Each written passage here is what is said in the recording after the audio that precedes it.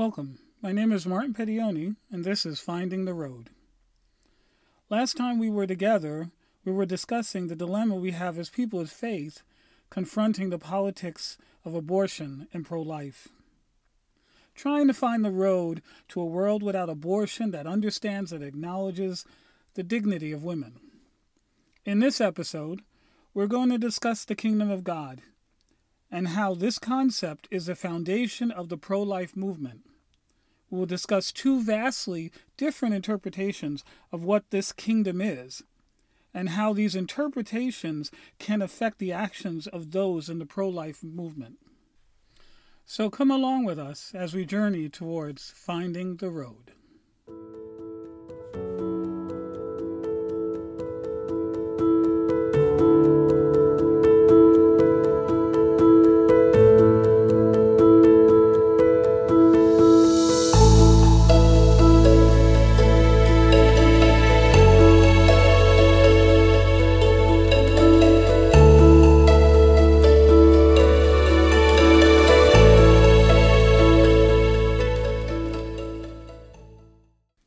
As Christians, we are called to, as the Bible says, seek ye first the kingdom of God. We need to talk about what that means. Being truly pro-life is more than just stopping women from having abortions. As Christians, we are called to make real the kingdom of God, to fulfill the promise of Christ, who said, "I am come that they may have life and may have it more abundantly." But what does the kingdom of God look like? There are two versions of this kingdom. One that seeks to institute a nation which is governed by Christians and based on their understanding of biblical law. They look to start a theocratic government with Christians in control. This type of kingdom philosophy, adhered to by Christian nationalists who identify with an autocratic Jesus. This kingdom uses law to impose Christian values on others. The other version of the kingdom of God is rooted in service and the image of Jesus as the servant and shepherd king.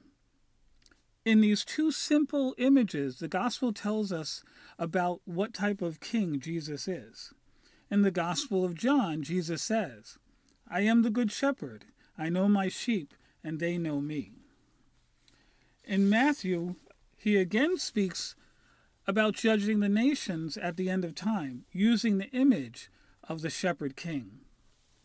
"When the Son of Man shall come in his glory, and all the holy angels with him, then shall he sit upon the throne of his glory. And before him shall be gathered all nations, and he shall separate them one from another, as a shepherd divides the sheep from the goats." Matthew's gospel gives us the truest vision of what a follower of Christ is called to be.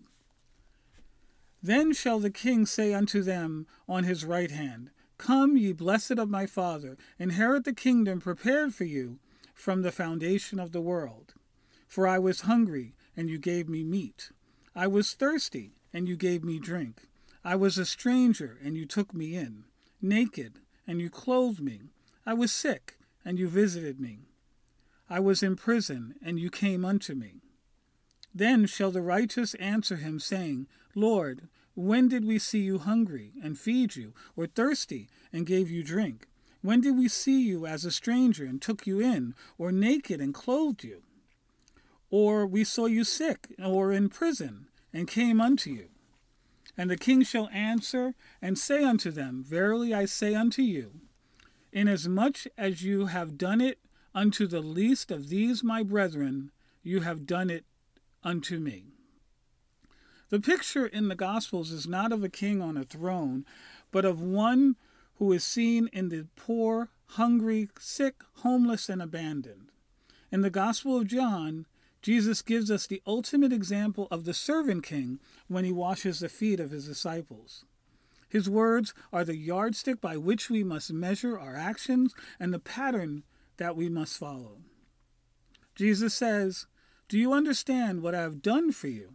You call me teacher and Lord, and rightly so, for that is what I am. Now that I, your Lord and teacher, have washed your feet, you should wash one another's feet. I have set you an example that you should do for others as I have done for you. The images in the gospel of the kingdom of God are not ones where Christians rule over others, but a kingdom where service and love are key motivators.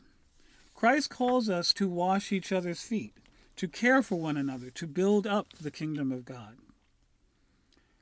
Are we believers in a Jesus who sits a throne and commands us to follow the law, as the Jews in the Old Testament were required to do?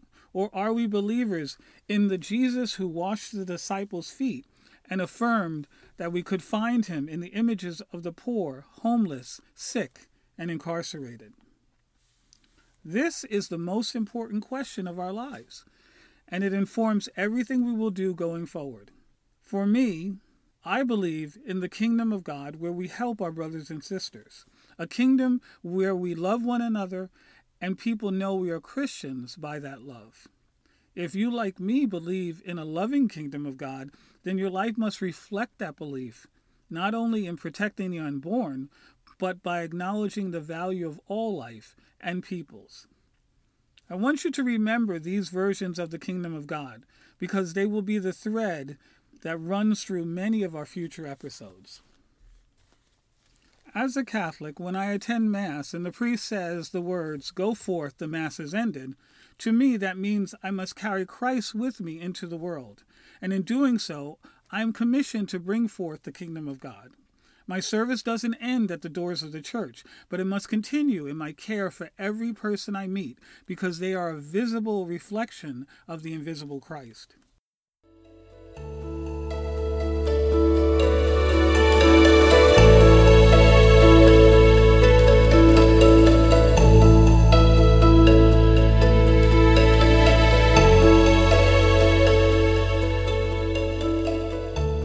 We have traveled into serious religious territory in this episode, but it was necessary because religion is becoming deeply entwined into our political reality, and understanding how it motivates and shifts the political landscape is necessary if we are to be informed and active participants in our democratic process.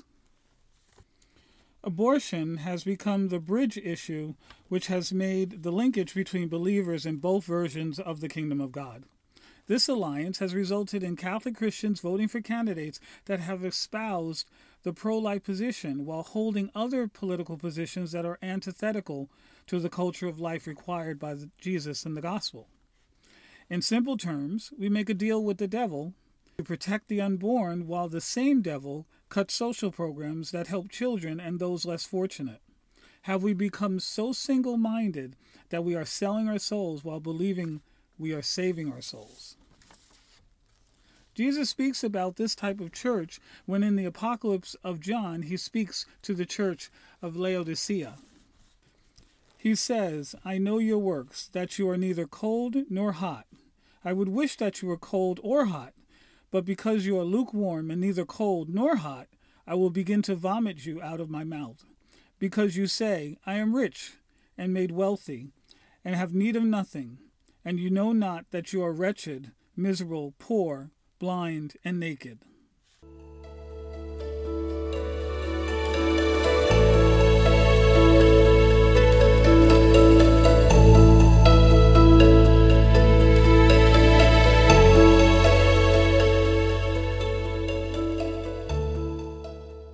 Who are we as Christians?